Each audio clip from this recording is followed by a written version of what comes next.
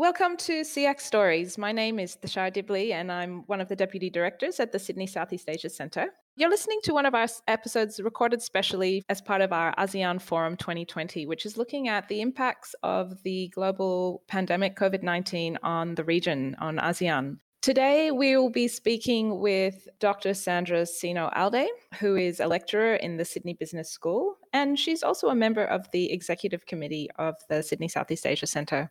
Before she embarked on her academic career, Sandra was a consultant to a wide range of medium to large scale companies, specializing in international business development and organizational development. And she has been doing some work on risk assessment across the region. And she will be talking today on the economic impacts of the pandemic across the region. Welcome, Sandra.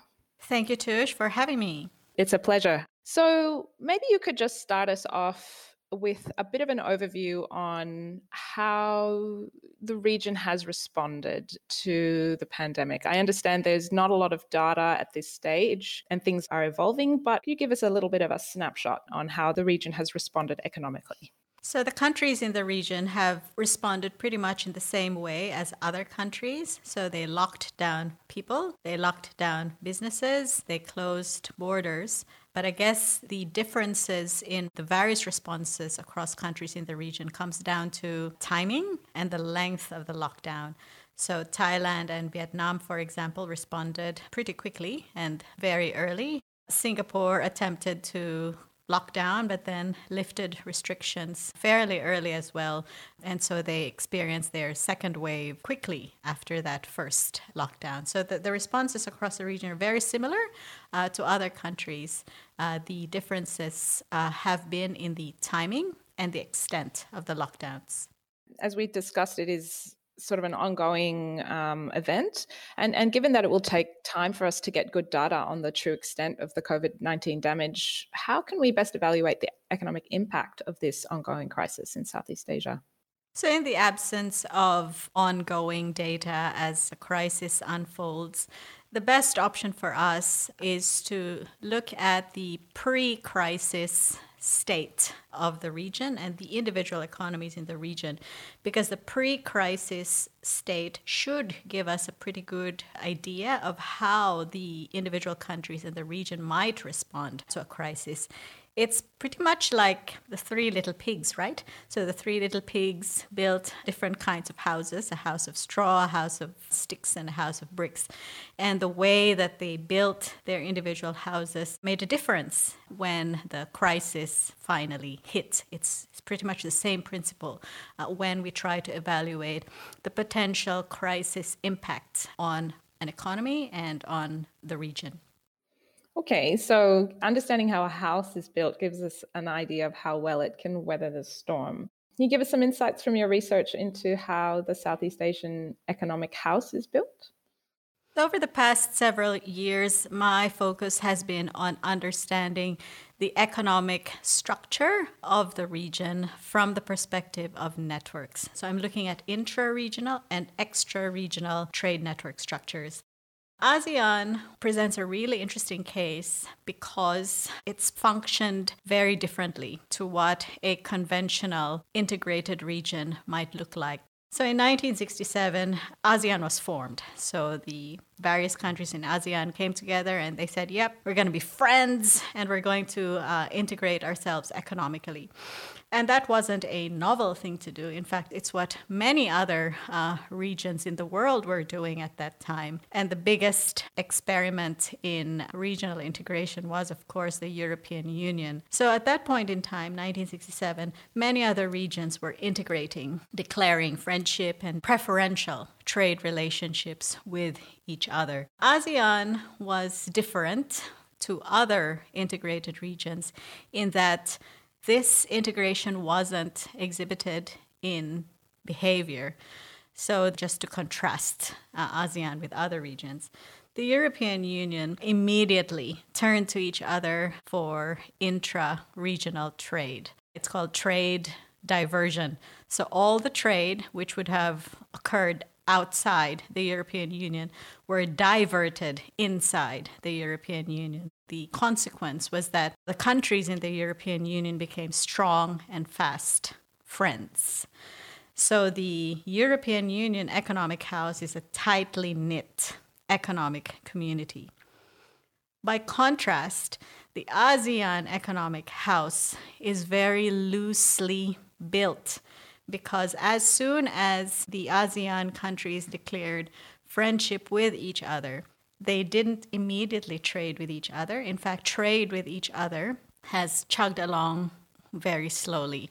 ASEAN countries have preferred instead to trade with other countries outside the region. So this trade diversion didn't actually happen in ASEAN.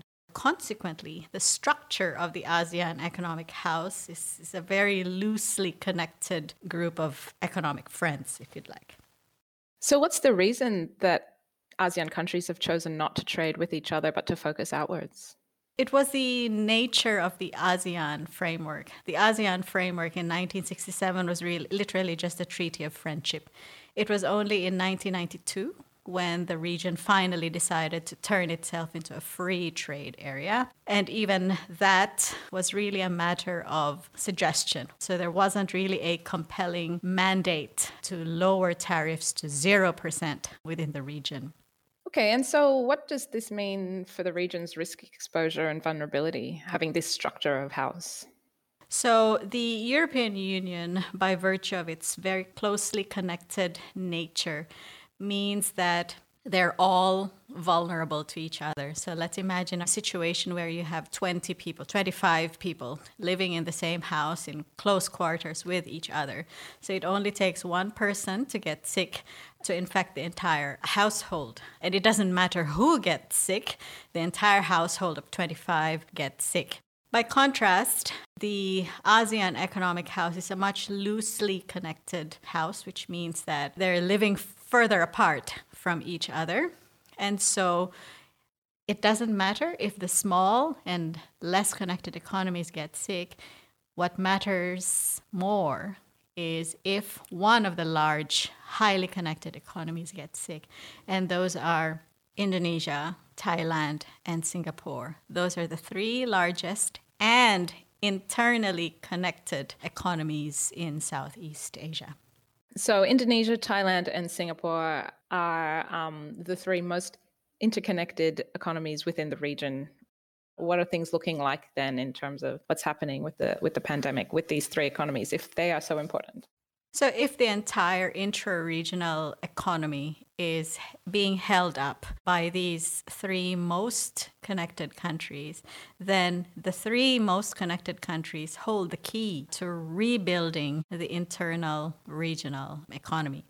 So Indonesia is the largest intra-regional consumer. It takes in a lot of imports from the region. So if Indonesia continues to consume and continues to import from the rest of the countries in the region, then that's a good thing, because then that helps the other countries in the region to grow and export to Indonesia. Thailand and Singapore have a much more bilateral relationship with the region. So they're both consumers as well as producers within Southeast Asia.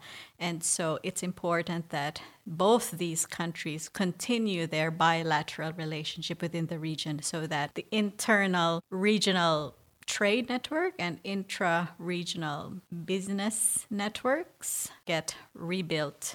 The other countries are not as large and not as connected as Indonesia, Singapore, and Thailand.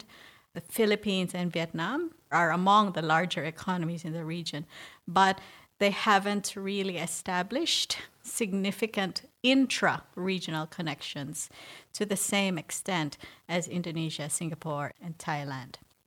So in your video, you talked about how the region was vulnerable because of its close connection to trading partners outside the region. Can you talk a little more about that and what those relationships mean for the region's vulnerability at this time? The region is dependent on China, Japan, South Korea, and India within Asia. And outside Asia, the US is the only major trading partner of the ASEAN region. Why is that significant? So we've always been told that, you don't put all of your eggs in one basket, because if you drop that single basket, then all of your eggs are gone. This is exactly what has happened in the ASEAN region. The ASEAN region has decided to put all of their eggs in a handful of baskets. And now that all of these baskets have essentially dropped because they've gotten sick, then that means that the region has lost pretty much all of its eggs. So from a risk management perspective, the best way to mitigate risk is diversification. You don't put all of your eggs in one basket, you put your eggs in several baskets. So what's distinctive about the ASEAN economy is that it hasn't cultivated a very diverse trading basket. So for example, none of the EU countries are major trading partners of the region. And so because of this highly concentrated basket of trading partners, that has made the region very vulnerable to this crisis. Well, we've talked a lot about the region as a whole. I was wondering if you have any insights on how individual countries might emerge from this, or how individual countries might play a role in the recovery process. Yeah, so Singapore is still grappling with internal effects of the pandemic. Thailand has done a pretty good job of containing it. Vietnam has done a pretty good job of containing it. The Philippines is grappling with many other issues. So Vietnam and Thailand would be the most outward looking. I think there's a significant opportunity for Vietnam to step up. Among the countries in the region, it's Vietnam and Thailand that have established the strongest manufacturing bases. And I think Vietnam can position itself as a country that can fill the manufacturing gaps that China may have left. So there's a significant opportunity for Vietnam to play a major role, not just within the region, but to serve the markets that China may have failed to address during the crisis period.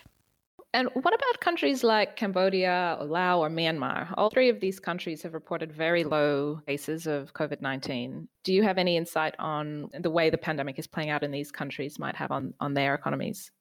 The smaller economies in the ASEAN region will certainly suffer more than the larger ones, because any impact on smaller economies will always have much deeper effects compared to larger and more diverse economies in the region, with health systems that are burdened and businesses that are crippled. Then the economic and social impact on smaller countries will definitely be much greater. So one other country you haven't mentioned much, and we don't hear a lot about it, but Brunei had quite a rapid response to the pandemic and seemed to have managed it quite well. Any insights into the economic response in Brunei and what role it might play in recovery? Brunei's response was certainly quick and was certainly effective. The issue is that as an economy, it lies on the fringes or on the periphery of the intra-ASEAN trade network.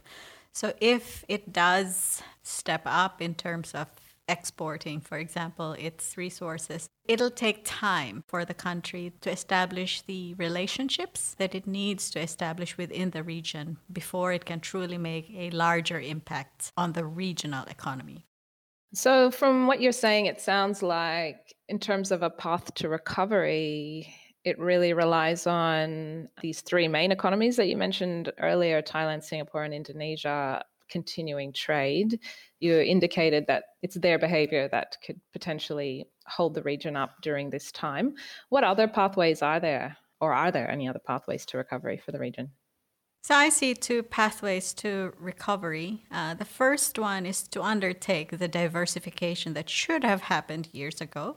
So the region can opt to make other friends and other trading partners outside the region. So that's one option. The other option is to go back to the spirit of ASEAN as an integrated region.